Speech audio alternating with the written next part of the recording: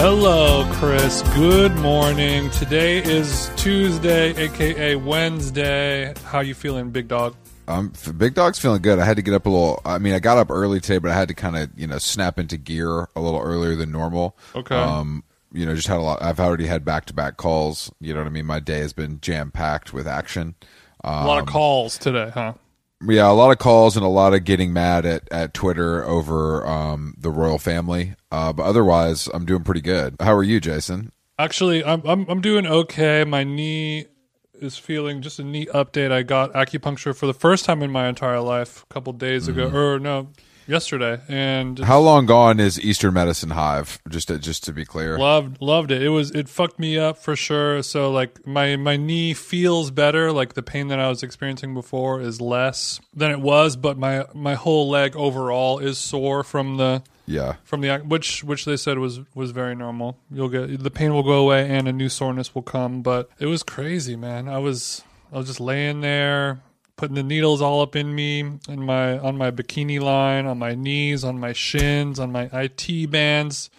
He goes, hey, lay down on this bed here. The bed is obviously not big enough for me, so I had to sort of curl up into the fetal position.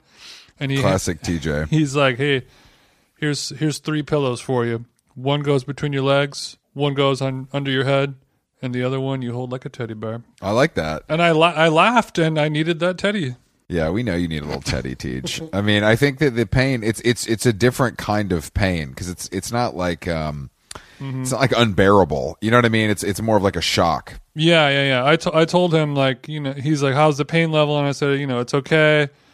Clearly I'm tatted up, so I'm used to a needle going in. And he's like, oh, you'd be surprised. Like most of my wincing clients, some of them are tattoo artists, covered head to toe, but they just have like a weird. Damn. It just affects. So are you saying on this podcast that the Yu family called Dr. Wu a pussy? That's crazy, bro. You heard it. That's here crazy. First. He would not stop talking shit on Dr. Wu. It's so weird. It's crazy. That's such an interesting twist I didn't see coming. Unfortunately, being yadded up does not mean that you're tough. It means that you want to appear tough. Or you have some type of traumatic childhood where that level of pain is the only solace and euphoria that you're able to achieve on your day-to-day basis. It's Pete Davidson syndrome. Oh yes. We'll get more into those titles with our trend forecasting guest later on today. One of my favorite yadded up fellas, Big Pete. Yeah. Defund the PD. Defund the PD still. We still screaming defund the PD on the side. You already know. I'm starting to have the pleasure sensors burned off, just like you, a little bit, to where work is my only friend, and there are some benefits to it. And I will. Work is my teddy bear. Let me just say that, and no Bilda. Happiness is a warm inbox for you. No Bilda. Exactly. Don't think you're going to sneak that one past me. Are you familiar with the Build-A-Bear franchise? I'm not familiar with the franchise, and their business practices, but I am a power user, of course. A lot of people like to mint I didn't realize NFTs and digital artwork. I like to mint teddies. That's how I express myself. I have thought at different times about hitting Build-A-Bear to make a TJ teddy and a CB teddy for a photo shoot. For like a prop situation, but unfortunately I haven't been in a low rent mall, only South Coast, so I haven't been able to make the purchase, but it could happen. It's a good problem to have, I agree. I mean, as we search for how long gone world headquarters spaces all throughout Hollywood, I do think having our mascots for the windowsill would be nice. So Build-A-Bear is a good option for that, I think, unless we want to do cardboard cutouts. I don't know what those are running these days. I wonder though, do you remember, did you ever have a friend in like middle school that had like the big Michael Jordan cutout and it would like scare his parents at night, because it was so. Definitely. Yeah. I'm thinking about, what if we did a life-size TJ cutout giveaway? I don't know about just the shipping costs alone. Well, it's light. You know what I mean? It's light. Yeah. But it's an oblong. We'd have to do some, when people ship a surfboard to Costa Rica for their spreader weekend or something like that. Exactly. Yeah. It'll be a similar situation. I'll go ahead and price out what it would cost us to Tulum, just because I'm sure that's where the winner price would it be. out. Price it out. Just price it out. We'll I'll hit there. my local UPS, location and do some pricing. Shout out to the UPS family. the only way to ship. The wind has been whipping a little bit, but I'm hearing, Jason, I don't know if you've heard this too, but I'm hearing rumors that indoor dining could return to Los Angeles this week. Really? The last I heard was April 1. No, April 1. April 1 is when we're going full mask off, spitting on people on the street. Like that's full. That's full. Okay, what is so COVID? April 1st is what it will be no longer April Fool's, and it will now be Spitter's holiday. I don't know if that's actually true, but I'm hearing rumors, obviously from KTLA, that Gavin Newsom is going to allow a 25%, a New York style capacity, and they're also going to, they're ramping up the vaccine distribution.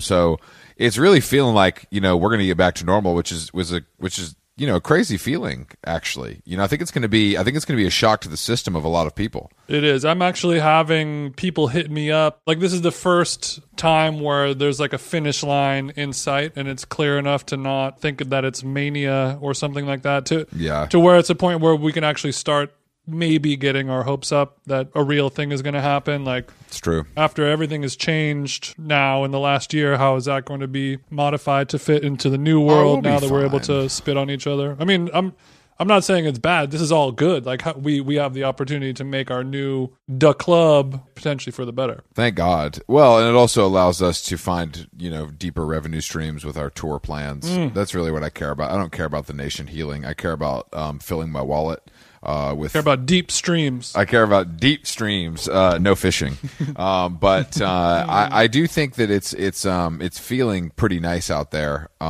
There's still. Don't worry, we're still surrounded by fucking narcs. Do you have a restaurant that once we open up indoors, that is the first of your to-do list? I'm calling my Delta representative. We're going to Balthazar, baby. Okay, so you're gonna go to New York? Yeah, we're flying back. No, you're coming with me, bitch. We're going live. Okay. We're going live. We're live podcasting from the corner lunch table at Balthazar. Doesn't that sound like a dream? I would love to pull out the How Long Gone Chase Sapphire and swipe it for a nice big seafood tower. Invite some of our local mates, you know what I mean, to come in there and just slurp oysters, have some shrimp cocktail. Fuck it, Jason. I'll pay for the crab legs. You know what I mean? That's where I'm at with it. Other podcasts have unfortunately been sullying the good name of seafood towers, and it's time that we make the Raw Bar great again. Yeah, it's time to make the Raw Bar great again, exactly. And I have invited, just to be clear before we move on from this, I have invited Piers Morgan on to How Long Gone. I have not heard a response yet, but we were trying to get his ITV Good Morning Britain exit interview situated. His representative said, who and what? Yeah, what'd you hear from his camp? His camp said, like I said, who, ? What, to my inquiry. But I'm sure there's a young person on staff who could be a fan of our show and maybe could relay the message that we would love to have Piers come on and kind of explain, why he's going to blow a gasket thinking about Meghan Markle. He said that he is leaving his own show because of the backlash that he received from talking that mess. Is that what happened? That's what it seems like, which is interesting because his entire job is talking that mess. So I don't know how you become exhausted. That's like me quitting this podcast, and then no one would listen. And I couldn't do that to you, and I couldn't do that to the listeners. And if you hang yourself on this cross, that's where you got to die, bro. And Piers, somebody should have told him that. Unfortunately, he is rich as fuck, so it probably doesn't really matter if he continues to go to work. You said talking that mess is sort of what he's built his whole career on, and that's what he does. It makes you wonder what was different about this time. Did he get a phone call from the high up saying like, all right, this is the time? It's just You've a gone little too bit far. of Is it his way of saying you can't fire me, I quit? Probably a little bit of that. And I also just imagine like at a certain point, it just all becomes too much and you've gone too far and you can't escape it anymore. Like you can't. It's time to stop running. Exactly. It's time to stop running. But look, he's. It happened to me in my graffiti career. And it's about to happen to Piers. Exactly. You can relate, Jason, as always.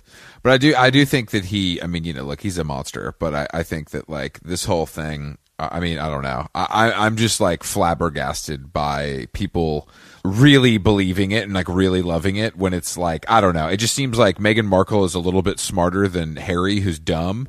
And they have made some decisions they can't go back on. And Look, if Oprah got $7 million, I still don't believe they didn't get paid personally, especially because they're on TV talking about how they need money. Like $10 million from Princess Diana ain't shit. Like that's light work. You know what I mean? So Oprah got $7 million to talk to them for an hour. Apparently, yeah, because Harpo, her production company, produced it and did the whole thing. So they just sold it to the network or licensed it to the network. The amount of interviewing I would do for $7 million. The best part of it all, to me is that Oprah really is the GOAT. Like just so good and like. Yeah. I mean, because she's what are some? Because I did not watch it. I actually did catch LP watching it yesterday on her laptop. She just like lets it. Because it's. I think part of it is like it's a classic like we're both celebrities moment versus like, oh, you're the little news person and I'm the big celebrity. Right. It feels a little one-to-one. So not unlike Renegades only on Spotify, two captains of industry yucking it up together, so exactly. Everyone's on the same level playing field. We're all royalty here. I would say that in America, Oprah is one of the most, much more famous than Meghan Markle, who is known for her work on USA Today's Suits. But I mean, Oprah's more famous than all of the royal family combined, and that's true. Depending on what region we're. That's true. But I mean, I think about. I think honestly, the interview was pretty whatever. But when she said the part about like someone from the firm, which is like I guess like the most important people in the family, discussing the darkness of her new baby's skin. I think that's when the tide turned, because that's like really fucked up dark shit. And I think that like that just feels like something you wouldn't make up. That feels real, It's really just like, I think it's one of those things where like a lot of corporations, just like the monarchy is more important than any single person, So it's like we're going to protect that at all costs, and if we have to lose a fucking son who's never going to be king and his like new actress wife, like whatever. That's kind of what it feels like. Yeah, we've all seen Exactly. Succession. They have to offer a head on the stake. Exactly. And the head has to be a black-esque melon. It's what Spotify and I are going to do to you eventually, but hopefully you won't see it coming. Chris, joke's on you. My head will never be big enough of an offering to put on the stake. I see what you did there, and that is problematic for me. I'm calling my lawyer. But we should, before I call my lawyer about Jason, cutting me out of our show, we should talk to our guest, Sean Monahan. He's a writer and trend forecaster. He co-founded K-Hole, and he lives in beautiful Los Angeles. So we're in the same time zone, which I feel like is going to let us just really cook with this guy. You know what I mean? He's in the zone of Emily, who was on our show, 3 weeks ago or something like that. No, shout out to Emily for mobbing out yesterday on Larchmont. You already know the vibes. Yeah, I'm wearing my pants, my cool sweatpants that I got from her today. I love Jason wearing alternative book press sweatpant in Glendale. I think I'm really happy that I think you're really going to get some people on board with fiction. I think with that because your legs are so long. You know what I mean? A lot of people are going to see this. I'm going to pull up to the coffee shop and all the broskies outside are going to be like, "Whoa, nice sweatpants," and they're going to be like, it's from books?" And I'm like, "I know, right?" It's crazy, dude. Can I get a Marlboro Light? But yeah, Sean and Emily are both a part of K-Hole, so I'm excited to forecast some motherfucking trends with Sean and really get into it. So let's give him a FT. Ring ring, bitch. What up, bro?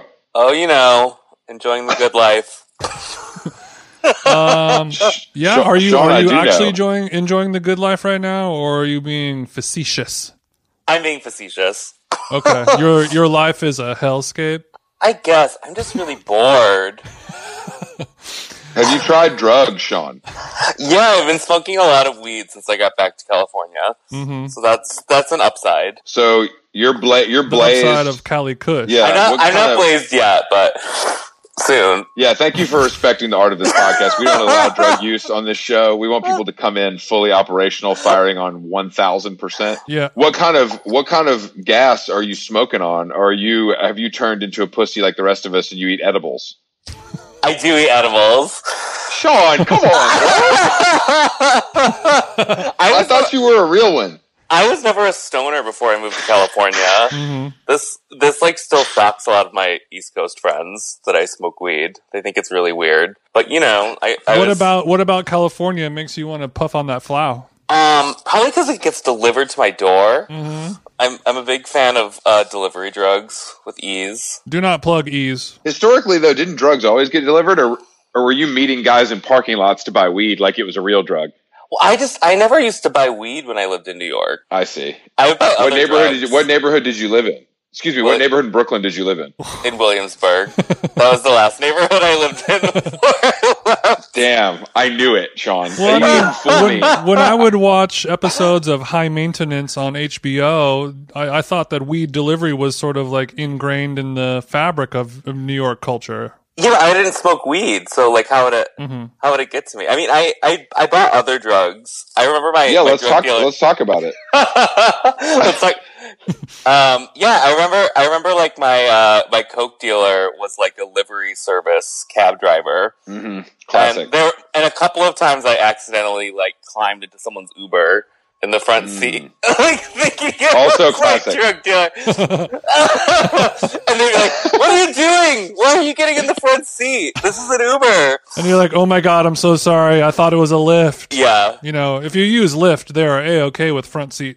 Yeah, this was long enough ago when Lyft was still trying to encourage people to ride in the front seat, but like I feel like the drivers don't really want that. No, They nobody don't want wants that. They just want to listen to to their podcast and like zone out and text with their friends. I see what they're doing. I love listening to sports talk radio and texting with my friends while driving around, so I can kind of relate. Yeah, you always want to get a good Uber driver that zones out when they're behind the wheel with your life in their hands. I haven't gotten into an Uber accident yet, but it seems like it's coming if you take enough Ubers. Do you drive now as an LA resident? No, I've never gotten a driver's license. Who has the time? What? So what do you do? So you live in Bel Air. I mean, how do you get to West Hollywood?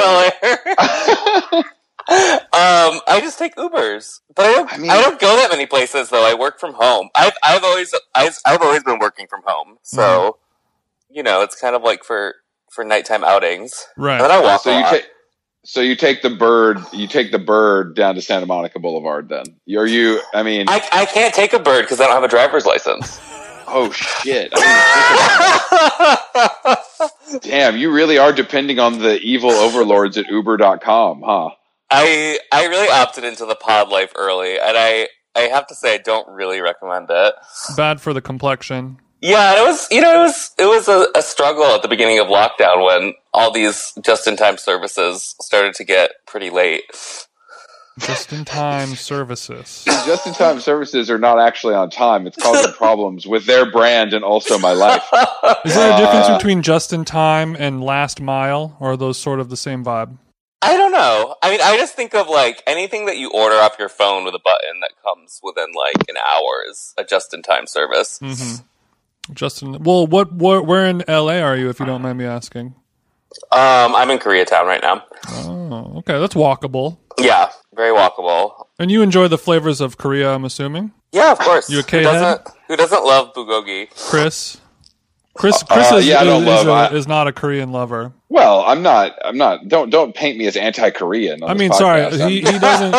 Korean food is not his favorite out of all. Yes, I'm a friend. I'm a friend and ally to the Korean community. The food, unfortunately, as a longtime vegetarian, it doesn't do much for me. Oh, you're a vegetarian? Mm-hmm. Yeah, I have a lot of problems. Wait, so I have a question. Do you know if you can raise a baby vegan legally? Yeah, is that legal? Absolutely, it is absolutely legal. Let me, Jason, can you patch in Alicia Silverstone to answer some questions? I mean, you could raise a baby as a Scientologist, as a vegan, as a raw foodist, as a fruitarian, whatever you want. A fruitarian. As long as like the child welfare services doesn't deem them, malnourished or something like that, you're good to go. Fine. Yeah. There was like some viral case where like the baby's bones started thinning because it was only fed like peanut butter and tofu or something. They've got peanut butter. Don't come for my diet. bones. Okay, that's literally what I eat. That's what I eat. I love a protein pleasure, Go Macro bar. which is peanut butter based, and then some cardboard here and there. Yeah, I mean, what did you grow up with a regular diet, or were your parents finicky eaters? I don't know. I grew up with like an upstate New York diet, just like What does that mean? Leaves? It means like a lot of potatoes and a lot of cuts of meat with few seasonings. So you're just a classic American man putting a steak and potatoes on the table after a long day on the job site. Yeah, Sean, quick question. What level of milk are you drinking? I know that it is cow's milk with that meal, but is it a non-fat, 2%, low fat? I do 2%. You're a 2%er? Yes. We need to switch that up in 2021. Jason, are the 2%ers, is that the group that stormed the White House? That's right. Or is that They believe they've been wronged by Big Dairy. And they're not afraid to use violence to get where they want. Sean, will you still tipple a glass of milk from time to time? I will. It's actually one of my favorite hangover drinks. It's really good for hangovers. Ooh, a frosty glass of white mud to cure what ails you? Yeah. Jason, Jason's a known Pedialyte guy, but I didn't know milk. Jason, have you done that before? I have never heard of milk as a hangover cure, and to say that I am interested in that is an understatement. I think it's something I learned just by the state of my refrigerator. I'm not a big groceries guy, so sometimes you wake up hungover and you just chug whatever is cold in your fridge. Sure. And that led to this discovery. But it's full of protein, so it makes sense. I get it. It does make sense. I think it's more about, can you keep it down in that fragile state? I think that's like Jason moseying to the kitchen in his boxer shorts, like grabbing a gallon and just slugging it back. I just feel like he might have to make a run for the men's room. Yeah, that's true. But Sean has been living on the upstate diet his whole life, so he's got an ironclad tum-tum ready to slurp it down. Yeah, I mean, I'm okay with milk. Some of my friends are trying to convince me that dairy's bad for you, and I don't know if I believe it. Get those toxic people out of your life, Sean. Yeah. Why is it bad for me, Chris? What does it do to you? It just seems bad. Like, look, basically food is bad for you if you're trying to look good. So I put dairy into that category. Look, just because the fact that the human body was not biologically designed to process and digest milk from any other animal but another human being does not mean that it is terrible for you. You can work your way up after a while and be able to digest it okay. But it does take some work. And I don't know if you're ready to put in that work, Chris. But what about, like, cheese? Come on. Like, cheese is good for you, obviously. Cheese is not good for you. Cheese is pretty bad at for all. You. Cheese is very high in fat and calories. Sean, I'm worried about your insides. To be honest, it sounds like you're eating at 7-Eleven 3 nights a week. Are you a cheesehead? What are you? What kind of cheese? Mm-hmm. Just like cheddar. Just something to like nibble on. Just a simple mature cheddar. Yeah, you have a nice hunk of cheddar with a spread of Triscuits and a glass of milk after a long day of forecasting. Is that what you're saying? Sometimes.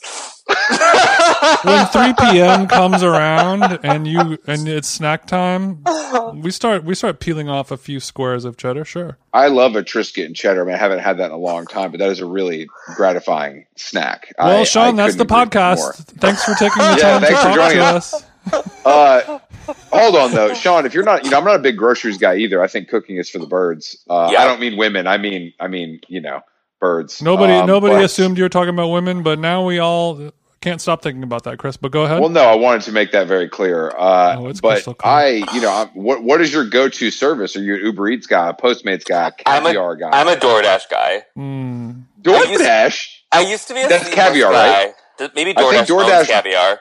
Yeah, I think DoorDash copped. I think they purchased caviar. Well, Seamless, isn't it weird that Seamless doesn't exist in LA? I don't really get it. It kind of does, but only their website. I don't know. When I first moved here, I was very confused by it because everyone talks about Seamless endlessly in New York. It's been genericized. Yeah, I'm gonna Seamless dinner, and then here it just doesn't exist. Shocking. It was hard. It was a difficult adjustment for me, and I'm sick of paying these increased fees from these corporate overlords.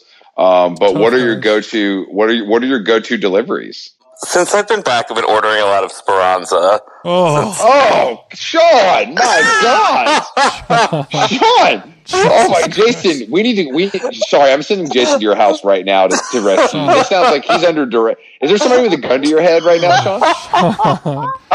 Not Speranza. Why? We need a full, complete overhaul of your mouth, Sean. We need to start at the start because the plague is worse than I thought. Speranza is the worst restaurant in Los Angeles. You do have COVID-19, I'm sorry to tell you. I didn't want to be the one to break it to you. Yeah, COVID in Italian is actually pronounced Speranza. So what are you getting? Just a classic pasta and salad combo? Yeah. You're just getting some third-rate arugula. Some fake Parmigiano Reggiano. Is this 18-month? No, it's 18 days. Is that the restaurant? Is that a place because there is a scene there, so I understand the appeal of the restaurants. Yeah, I used to eat there a lot when the restaurant was open. It's more nostalgia for like being able to leave my apartment with impunity. Mm-hmm. Did you? So you said so you've been out of town. Maybe Aziz will notice you when you're there. I don't know if I was that compelled, but Sean, good to see you again. I'm so funny. Did you? So you went? You said you got back. Where did you go? I went to upstate New York to hide from the plague. Mm-hmm. Oh, so you went to? Were you hanging with the fam, or were you? Yeah. I was hanging with my mom, watching her not take the pandemic seriously and go on vacation with her friends. Damn, your mom sounds like me. So when was your mom in Tulum? We might have been at the same time. Sean, can you put your mom on the phone, please? Yeah, I'll give her a call. She would probably like that. No, I mean it's it was nice to be somewhere where you can like walk around without a mask on and not be paranoid. Yeah. Like Hollywood? Yeah, exactly. Like Hollywood Boulevard. Yeah. No, I basically came back when it started snowing for a couple weeks straight, and I was like, okay, I'm ready. I'm ready to go back. Oh, so you were there for a while. You were upstate for a while. Yeah, I went back for like 6 months. Damn. Okay. Well, I spent 2 months with my parents, and I'm not clear how old you are, but I'm a 38-year-old man. And that was the longest amount of time I'd spent with my parents since I was in high school. And it was actually great. I like really enjoyed it. There was no issues. Like we got along great.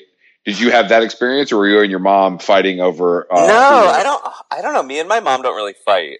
We don't have a sparring relationship. Mm-hmm. So things have been chill since high school. So when she puts on The Voice on TV, you're okay with it? You don't put up a stink? Yeah, I mean, I think the thing that me and my brother and sister argued with her more was like CNN, trying to get her to turn CNN off. Because she's a news junkie? Yes. I mean,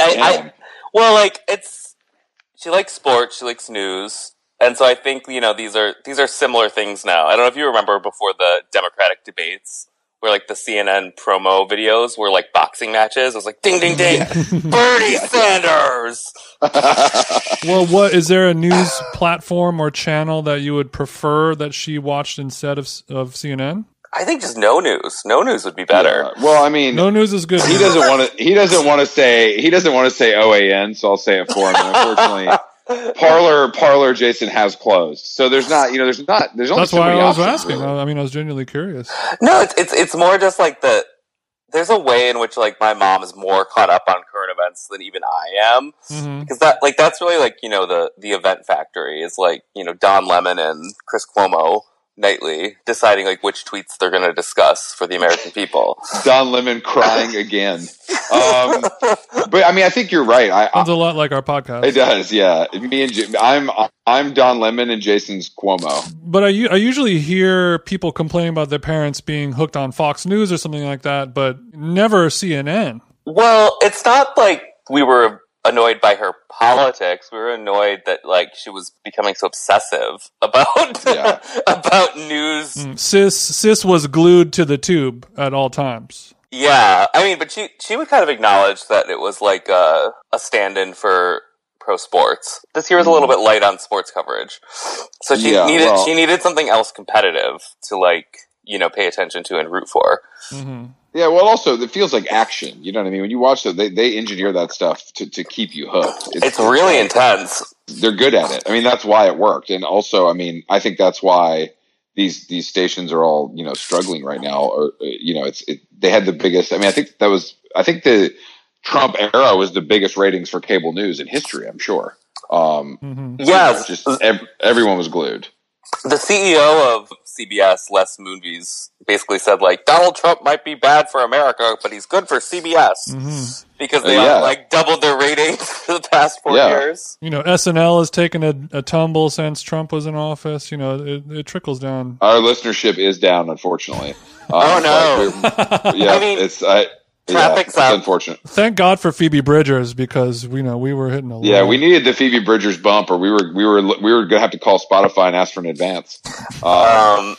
Yeah, all your listeners have like snuck off to hang out at Saddle Ranch on Sunset. First of all, that's just me, and I'm there every Wednesday, Thursday, Friday. Weekends get a little crazy. Speaking of, Sean, are you doing some super spreading dining, not unlike a Saddle Ranch, or are you keeping it? I'm going out to eat. Yes. I'm not afraid of the outdoors, unless there's a hike or something. Well, you have to remember, I just came back from upstate New York where the bars are open. They just have like plexiglass partitions between the seats at the bar, and they make you buy a bag of dollar chips to get a drink. Oh yeah, so it's like they're serving food. So there's just like a pile of like discarded chip bags everywhere. Most of which are unopened. Of course. Welcome to New York. The Lay's Corporation wins again. Well, Sean, since you are a man that is constantly staring into the future, what are we looking at? So first of all, COVID's over. We've established that. April 1st, it's lit. What do you think? What are your predictions? Your words, not ours, Sean. So I think it's going to be pretty like fragmented, which has been my perspective on this the whole time. And I think even just going between like LA and upstate New York, like the perspective on like what a lockdown means, what a quarantine is, what masks do, has been pretty like regionally distinct the whole time. You know, like where I was, like the schools were open. It's a college town. The college was open. There were some little like minor breakouts, but it was kind of chill. LA and New York, obviously, much worse. I think some people are gonna like stay in the pod though for like another year, or for the rest of their lives. I think like 20 to 30% of the population is not going to go out even when we get it all clear. Really? Yeah, I agree. That's kind of high. I mean, I guess I agree with you, but that does, when I hear the numbers, it seems like a lot. But I think you're right. I just mean like when you look at it's kind of like the Twitter class though, which is why maybe I am like overestimating it. Maybe it'll be more like 10%, because I feel like when I hear people talking on Twitter about quarantine, etc., or like there was like this like mini viral moment where like I guess some schools had this like advisory that if any kid in the school test positive for COVID, all the kids had to go home, and they like told their parents to put them in like separate rooms. And these are like 5-year-olds. And so I'm just like, well, if you're gonna quarantine your kid in your house for 2 weeks, you know, you're made of stronger stuff than I am. Well, I think the parents probably would have no problem locking their child in the room and forgetting about them after the year they've had, you know. But I mean, I feel like I talk to a lot of people, Sean, that are business owners, small business owners. It's in fashion, it's media, it's whatever. And they've had a good year. Like they're up. Like a lot of people I know have had a successful, financially. So it's been very difficult to kind of reckon that with what you see on the news, where it's like doom and gloom. Everybody's going to die. This is the worst time in American history. What is that? What is that about? Why is that? Is it because white people with computer jobs continue to make money and it's all good? I mean, that's definitely part of it. I had a good year, I'll admit. Like a lot of people wanted to know about the future this year. Yeah, I bet. But yeah, no, I mean, I think it's like just because the American economy is so fucking unequal now. Of course, some people are going to do well. And I mean, it was also like the stimulus was just like pumping a shit ton of money into the stock market. So of course that's going to like find its way around into like budgets and new projects, etc. I mean, also a lot of, I think in like culture industry niches, the other thing is that like a lot of rich people were trapped and like kind of coming up with like things to entertain themselves. Like I feel like a lot of my friends who are like art dealers were having a hot year because all their clients were trapped at their like Hamptons houses, you know, so they were like, spending money because they had nothing to do. They're like, I don't know how I feel about this painting. Let's go shopping. So I think that was definitely part of it. That sounds relatable at my household. Exactly, absolutely. I mean, I've been copping nonstop, but I mean, I guess we do need the dopamine hit of purchasing when you can't get it from interacting with humans or just, I mean, all we could do is get likes, so buying stuff is the next best thing, I guess. The little vibration on your phone. I guess that's all we have. But I mean, are we really in for like a new future? Because my hunch is it's going to feel pretty much the same. I've been reading a little bit about like the Spanish flu in 1918, and like it's a really undercovered piece of American/world history. Like when you're in high school in the U.S., you don't talk about the Spanish flu that much. Mm-mm. But way more people died than from COVID. It was a way bigger deal. So I have a feeling we're just going to like memory hole this whole year. We're going to have a lot of people confused thinking that like 2021 is 2020. Yeah. Because they feel like they need like they need a free year.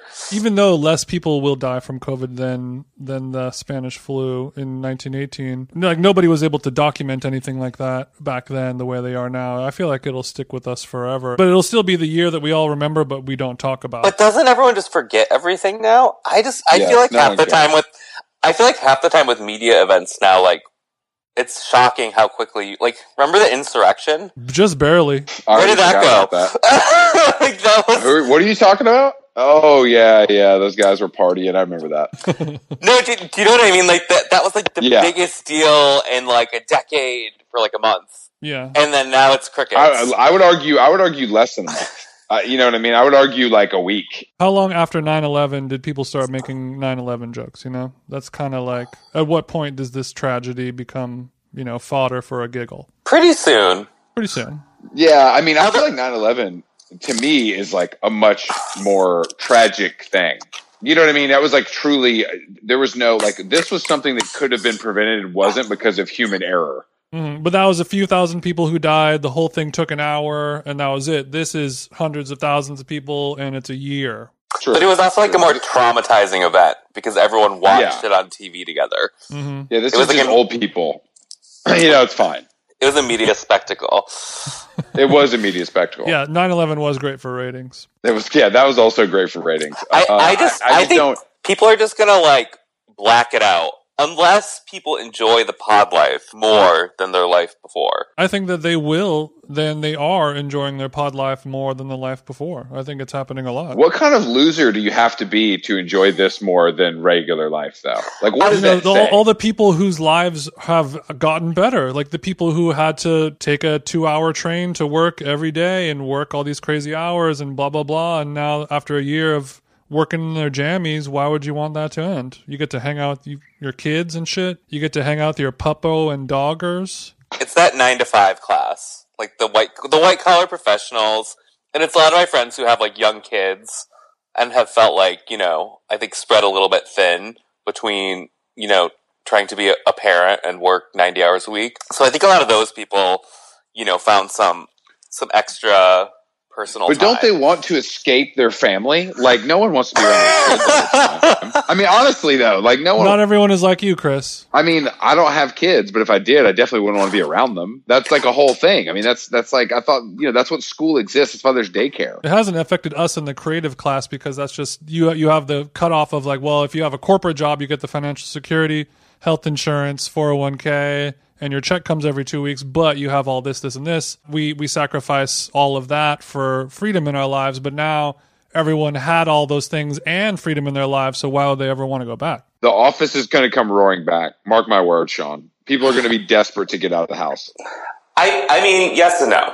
I just think it's really going to split along personality lines. Like, people who are more risk tolerant have already been more risk tolerant. I don't know, like, I was in New York during this, and there were a lot of people who never stopped partying in New York City. They just moved to the piers. God bless them. And those are my people. Even though I don't party, I was so happy to see that. And every time I talk to someone from New York who was like, it was the greatest summer of my life, I just felt young again, just hearing it. I found it a little bit underwhelming. I guess I'm just not the kind of person to kind of like try and put lipstick on a pig. It's good that there's something to do that, like, you can go outdoors and see like 12 people on a pier. Mm-hmm. Alcohol still gets you drunk. When you put it like that, the White Claw is tasting a little different, Sean. I agree. It felt a lot like high school, like drinking some like sugary tall boy drink, like a Limerita, surreptitiously hiding from the park police. What young person in New York doesn't want to feel like they're in high school, though, That's true. It is kind of a permanent Peter Pan syndrome place. That was kind of part of the reason I left. You know, I was going to ask, why did you move to LA? I mean, obviously work, it doesn't matter. I'm sure it's everywhere. So yeah. It's either indica or sativa. Which one is it? Indica. Let's go. That's why I moved to California because it's a more indica place. No, I don't know. I think, like, you know, sometimes you turn 30 in New York City and you're like, I don't really want to be like an elder club kid. I don't want to be like a 40-year-old who goes out 5 times a week. Yeah. Don't come for Jason like that. I was honestly, I was worried that I was going to become that, but I'm very glad that I didn't, because, you know, nobody wants to be old guy in the club. Thank God for podcasting, Jason. Once again, I pulled you out of the slums. But I feel like a lot of the cool young people want to hang out with 30-somethings. Yeah. That was kind of my impression. I mean, from like the Drunken Canal, it goes both. New York Times piece. Yeah. Yeah, like, I mean, I would love 20-year-olds and people in their mid-30s. Older. Yeah, I would love to hear your thoughts on that piece. I was talking to a friend of mine about this last night, about how that's one thing, a trend that I've noticed in the last year is, you know, in those cool high culture circles, you know, Dime Square, Drunken Canal, you know, Ion Pack, Red Scare, blah, blah, blah. It's like there are those people in, you know, 19-year-olds hanging out with 34-year-olds, and everyone is respecting each other, getting along with each other. And I feel like more people are able to see what they can, not what they can take from, but how they can help each other and build with them. Because, you know, now that I'm older, like I'm working with 19-year-olds and 22-year-olds and, you know, more than ever in my life.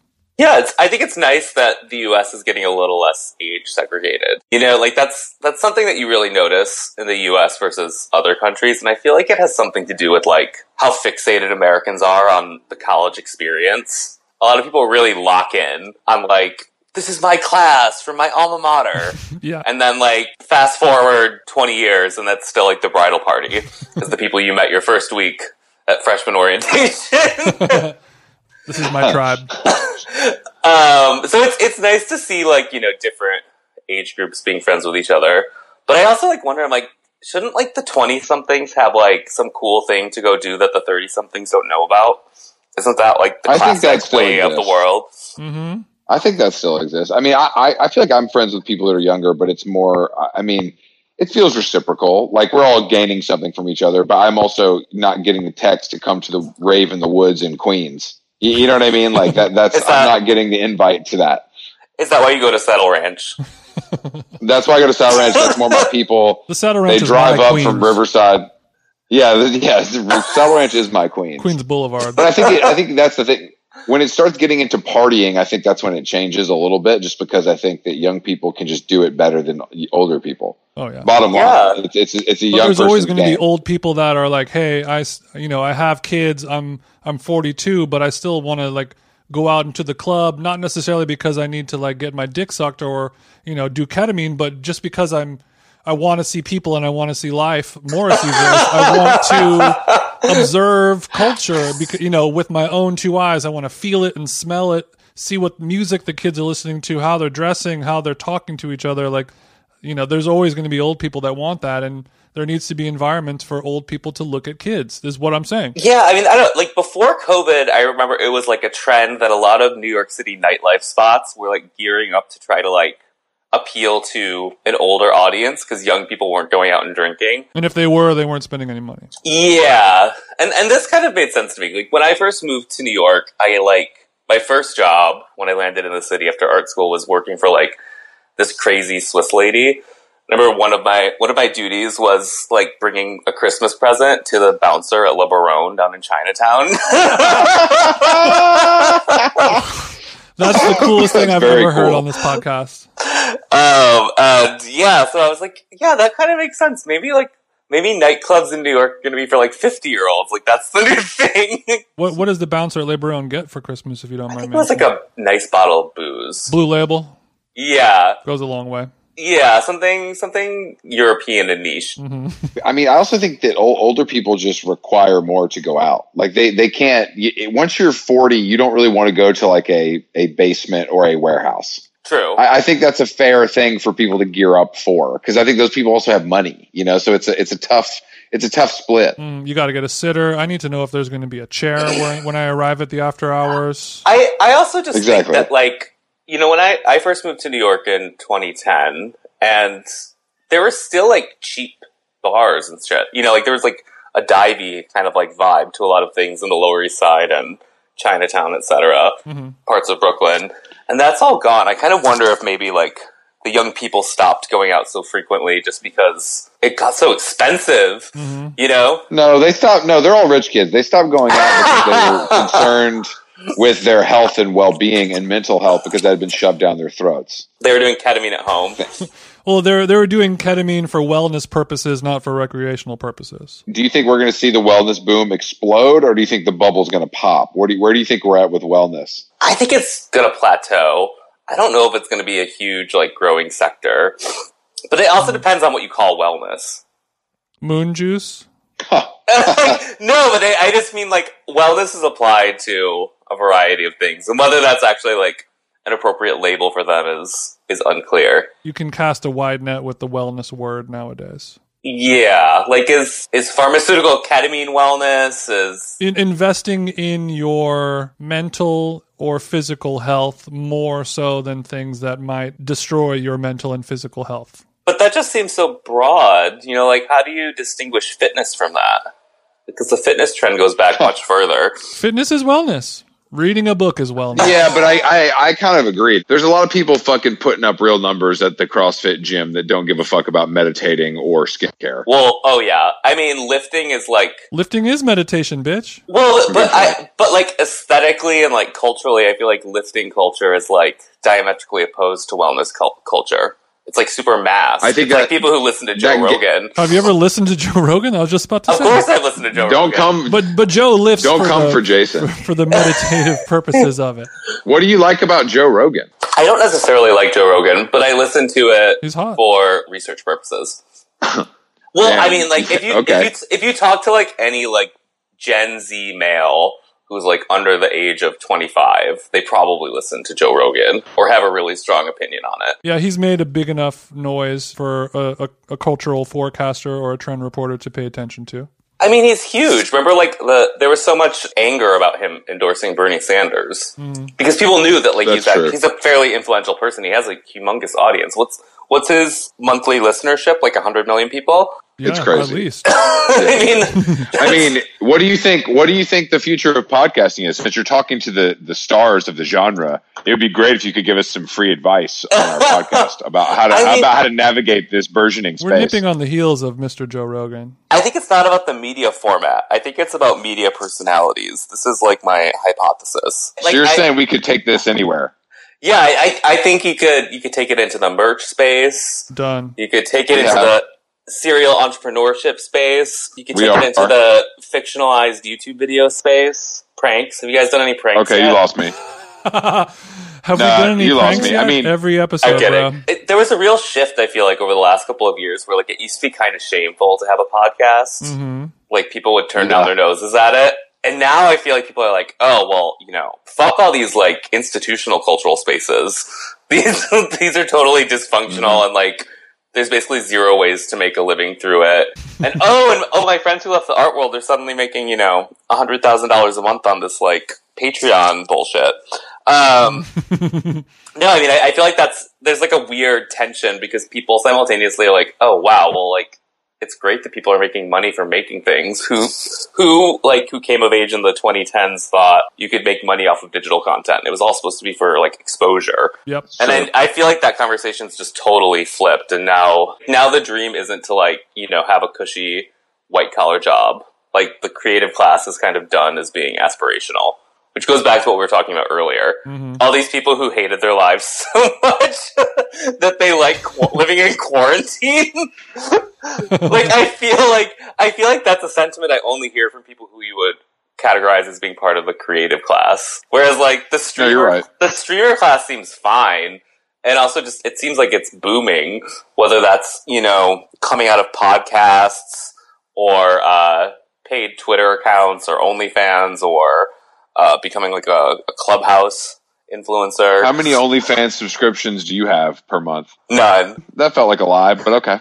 I mean, they give it away for free. What do you mean they give it away for free? Or maybe maybe it's getting stolen and reposted on Twitter, but I feel like all you need for porn is Twitter. If you look on the right subreddit, you can see whatever you want. But, that's how it is for every form of media. Are you a big Reddit user? I'm not a big Reddit user. I've gotten more into it after GameStop. I was following that really closely. And I don't know if you guys noticed, but it's climbing back up into like the 250 territory. Oh, is it really? Yeah, it's back up there. What about AMC? AMC's growing again too. It hasn't. Are you saying that we should have held the line as instructed? Yeah. Did you purchase stock yourself? I did. I bought GameStop stock. I only bought like 2. I just wanted to like have some skin in the game, so I would like pay more attention to it. Be a part of internet history. Well, having skin in the game, so you pay more attention to it. That's kind of describes everyone who's living in the pod right now. Like subscription-based media and all that stuff. Yeah, I mean, I think my POV on GameStop is that like investing is going to become a new kind of like entertainment vertical, the way gambling is. Honestly, retail investment is basically gambling. Yes. And it's fun. It's fun to gamble money. That's why it's illegal so many places, because people really like to do it and get addicted to it. Yeah. And when you're living in a pod and you have an app and you're buying stocks on your phone, or when you're retired. Like you could spend that money on OnlyFans or on like in-app purchases for like some shitty mobile game, or you can spend it gambling in the stock market. Or you can buy some Spotify stock. My safe word, in-app purchases. It's one of my kind of go-tos. I think it would also be helpful if you could just, since we've asked you all these important questions, probably should have opened with this, but you should explain to people what it is you actually do, because I think this job sounds fake to a lot of people. So understand it's a real well, our jobs are fake too, so we can relate, but I would love to hear about your fake job. Oh yeah. So I'm called a trend forecaster. Mostly what I do is I do like cultural research and consumer research. It definitely sounds fake, and the way that I got into it was because me and some friends decided to make a trend forecasting report and release it in the art world. So there was like kind of like a satirical element to how things got started. But yeah, basically I do research and make presentations for brands. But a lot of it is about, analyzing what's like kind of an emergent behavior and making bets on where they should be placing their investments in terms of media and branding going forward. So is this the kind of thing that you have like long-term clients? Are you switching often? Like, what does the lineup usually look like for you? It depends. I usually have a couple of clients on retainer and then do different contracts. And sometimes that goes through agencies, or sometimes I work directly with brands. Yeah, of course. Is this consumer goods, fashion? It can be anything, right? It can be anything. Usually it's something with like a youth focus. Because, at the end of the day, a lot of what ends up being trend forecasting for a lot of brands is just explaining young people to them. Because oftentimes, like, this is the biggest blind spot, especially for publicly traded companies. Most of the board and the senior leadership they're not even millennials. They're not even Gen Z. They're Joe Biden's age. And yeah. And and also a lot of it just comes down to, like, explaining new consumer tech products as well. That's like the realist's take on the trend forecaster's life. So they're like, now, Sean, tell me about this TikTok here. Well, you have to remember that most giant corporations are like operating quarterly. They're not really like placing lots of like 5-year bets. So a lot of what they need is someone to explain, like you said, TikTok to them. Mm-hmm. And usually what happens is, like, I remember like talking about TikTok in like 2019 and just getting lots of pushback from clients about wanting to interact with it and being like, oh, it's a fad, it's going to go away. Anything that like would be challenging for a brand to do, like their initial gut reflex is to say it's a fad, we don't want to invest money in this. And now they're all like, tripping over one another to try and figure out what their strategy is on TikTok. If they're a youth facing brand, because right now there's more, 13 to like 20-year-olds on TikTok than Instagram. Damn, really? I believe so. Sean, have there been any trends or things that you did not think were going to become the next TikTok and were placing your bets against it, but ended up, being the wrong move? I think that I was really skeptical of crypto for a long time. And now I've shifted fully into the pro-crypto camp. I've just accepted that, like, even though crypto is kind of silly, like the whole Dogecoin thing, like bad online jokes can recoup millions of dollars. Just I don't want seems to talk to be about Dogecoin. I mean, it's not aspirational, but it's real. That's true. Shit, yeah. good point. So now you are fully you're a crypto daddy now. I am. I mean, I think I'm still trying to understand what the NFT things are. I have a rudimentary understanding, but this feels like in the same way when like crypto first broke, I had like a very poor understanding of how it worked.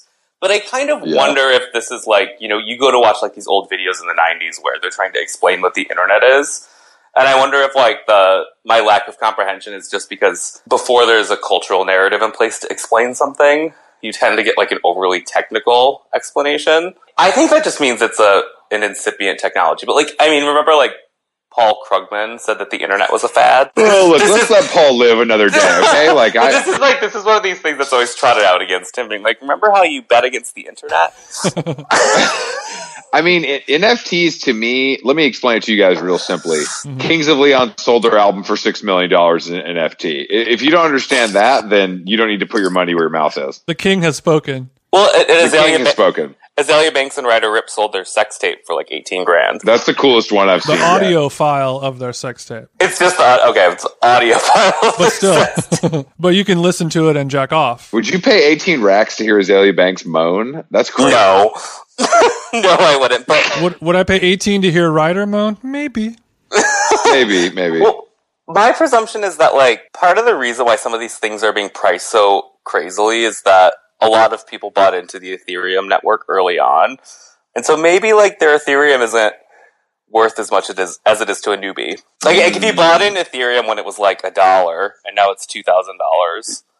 Right. And someone it still kind of feels like monopoly money a little bit. Yeah, and then I believe, but I would probably have to be fact checked on this, that when you cash out your cryptocurrency to buy something in the real world without cryptocurrency, you have to pay like taxes on the transaction.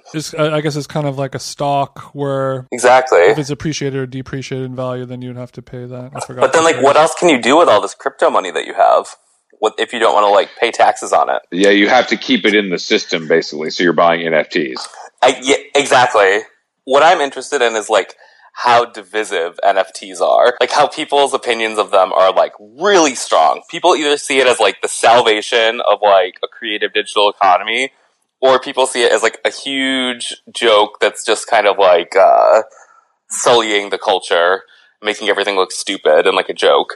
Well, I'm somewhere in between where I think everything is stupid. And this is just kind of one of those things. But if you can make money on it, then I guess that's cool. You know, that's kind of where it falls. Like I don't think it's going to change the world, but I also don't think it's a problem.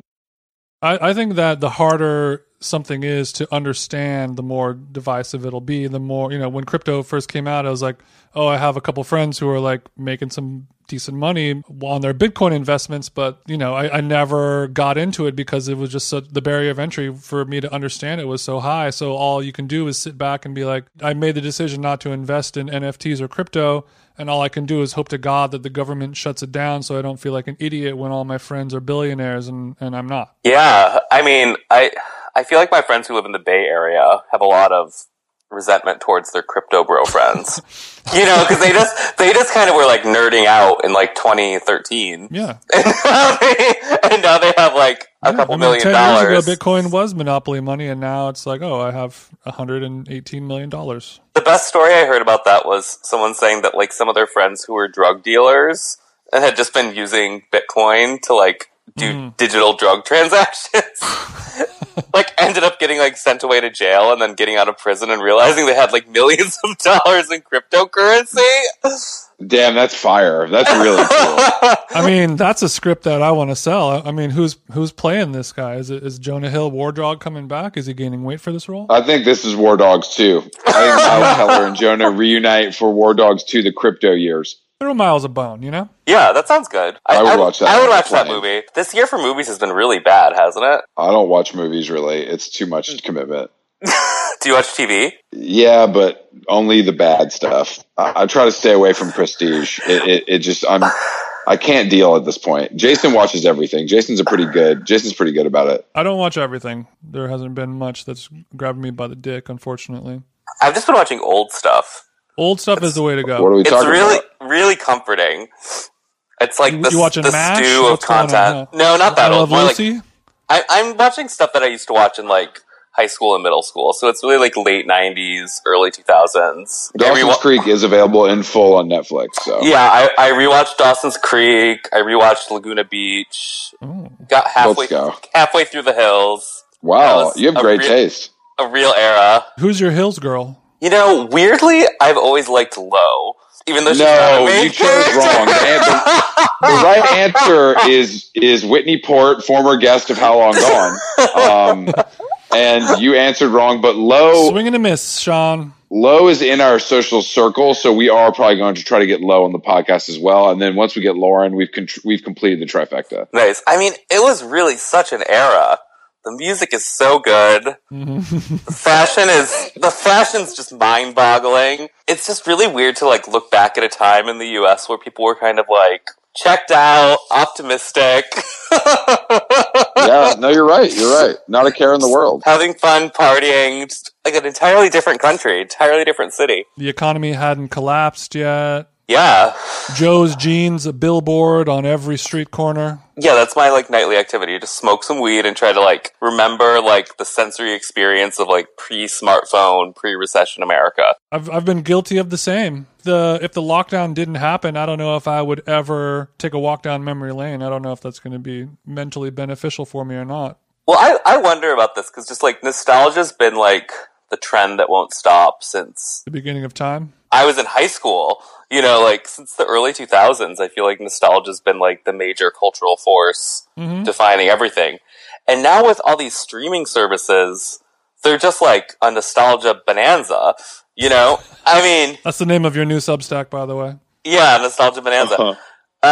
It's kind of shocking, and I wonder, like, what percentage of viewers watching streaming channels are watching old things versus new things. Because it's all proprietary. Like, Netflix obviously will like be like, oh, I think they said like Bridgerton was like the most streamed show or whatever of all time. But I like kind of wonder, like, is that true? What about like versus, I don't know, like Seinfeld on Hulu or something? It certainly couldn't be getting more than like just Friends. Yeah. I mean, the whole Friends thing was super weird. I remember going, like, I would go to the Americana last summer and just see tons of like teenagers wearing Friends sweatshirts and skinny jeans. It's great. Friends is a bad show. Like, Friends is never good. That brings me to something that I want to talk about is like how we all judge each other based on what form of nostalgia we enjoy, because so many people who are cool and interesting, Friends is their nostalgia dopamine hit. And for Chris and I, it's like, oh, like you would judge somebody if that's your favorite show, like, oh, you're kind of a simple-minded folk. But these were like kids who were getting into it who, you know, weren't even born when it went off the air. I don't really entirely understand what the draw of Friends was for like young people, but they saw something in it that I think it's just smooth brain, like New York porn. I mean, it's just easy to watch. Nothing truly bad ever happened. Salacious romances. Yeah, it was just romances and hitting Central Perk. You know, there wasn't much to it. Yeah, I mean, I'm kind of surprised that we don't have any good sitcoms anymore. Like, the sitcom is really dead, unfortunately. Yeah, it's a lost art. Yeah, what was the last good sitcom? I feel like the last good, or actually, Curb Your Enthusiasm is still kind of a sitcom. Yeah, that's a good point. I would agree with you. It's pretty few and far between. I think some people might say that Curb Your Enthusiasm isn't because it's not filmed on like a studio, like a soundstage. It doesn't have the laugh track, and obviously, like, you know, Larry David's just kept going with the that kind of 2000s trend of making every sitcom feel like a mockumentary. That was started by like The Office and Parks and Rec, etc. The Office is the greatest sitcom of all time, Jason. That's the answer. Yeah, actually, that's the last great sitcom. I agree with that. Even I agree with that. Yeah, I mean, I just think that to me feels the most authentic to the genre, whereas I feel like those shows are expensive to make and just don't do well enough, so none of these streaming services, they look at their data and they're like, nah, we're not going to do that. Yeah, they're making miniseries now exclusively. Netflix cancels every show after 2 seasons because they've squeeze the squoze and like they're not getting any new subscribers out of it. I guess Jason and I's idea for a sitcom that we've had is not. I guess we're not going to be able to sell it, Jason. It's about bagels in California. I'm still working on the script. Is this about that New York Times piece about how the best bagels in the U.S. are on the West Coast now? Yeah, we've actually been developing a screenplay about that topic. Is that true? I wish it were, but I mean, it can. Can you guys confirm that Pop's Bagels in Culver City is the best bagel spot in the U.S.? This is an anti-Culver City podcast. We don't really like to. You don't go there? Not unless it's a. We don't like Culver City or carbs, but Jason does. Everyone I know says Courage Bagels is actually that good. I'll take it.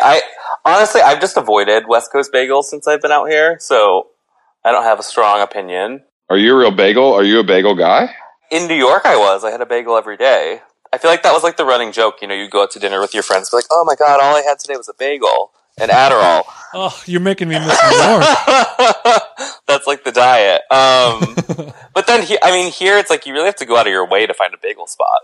You know, it's not like you just walk out of your apartment and like, bam, there's a decent bagel. It's true.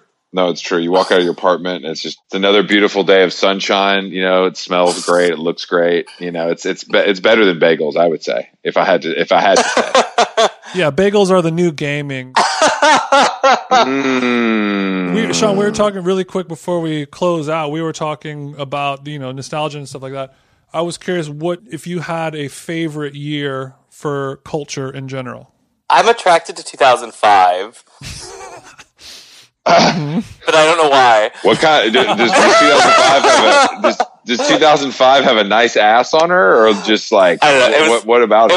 It was the year I graduated high school and started RISD, so that was a good transformative year for me personally. So I'm just projecting myself. When a boy became a man. Yeah, it was also the year I started wearing skinny jeans. There we go. That's the real answer. Okay.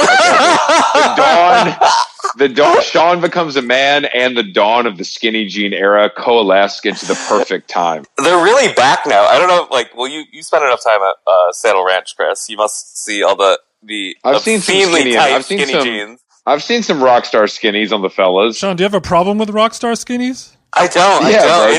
It's a real flashback to 2005, though. You know.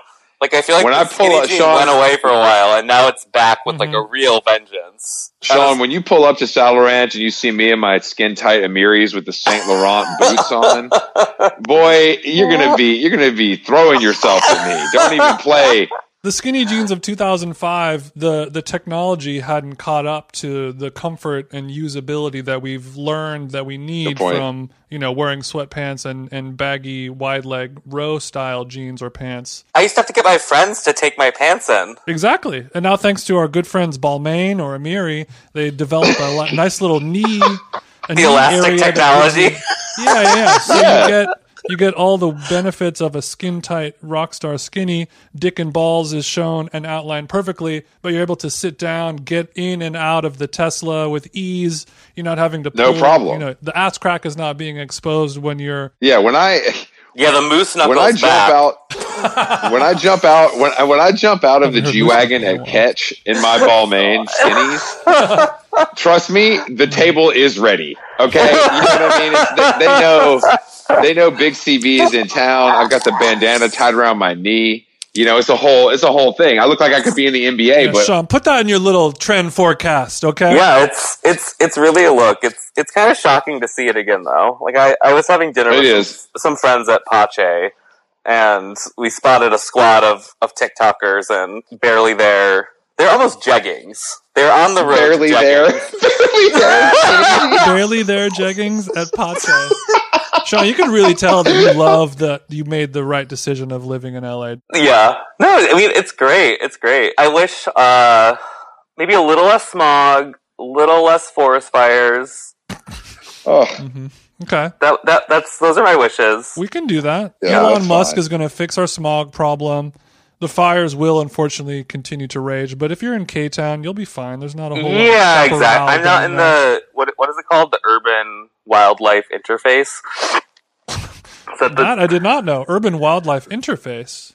I might be I'm like paraphrasing here. There's some term for like all the excerpts, like Calabasas, like right out on the edge of the forest, that like attracts these wildfires. Oh, that makes sense. Yeah, there should be a classification for that. It's called Kardashian. Look, I mean, just where I live in Glendale is an urban whatever you just said. Right behind me, there's some. Are you sure that's very not dry just an hills. Armenian guy throwing a cigarette on the ground on some dry grass? There's always a worry that could happen. It could change your life Yeah. Change your life. with the flick of a Winston. Much like coming on this podcast, Sean, your life has changed. Thank you for joining us. Expect those subbies on your newsletters to go through the roof after this thing drops tomorrow. Oh, amazing. Thanks, guys. Tell people where they can find you on the World Wide Web. I have a newsletter. It's called 8ball.substack.com. I write weekly trend forecasts. I've been taking a little bit of a break for the winter, but we're going to come back strong for the spring. Maybe we need to switch to sativa. Sean, thank you again, and we will talk to you soon. Have a good day. All right. Bye, guys. Thank you for having me. Later. My pleasure. Of course.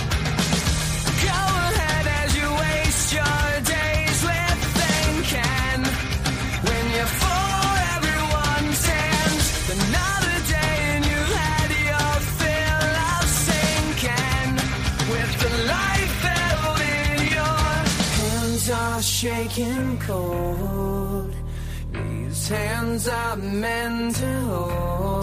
Big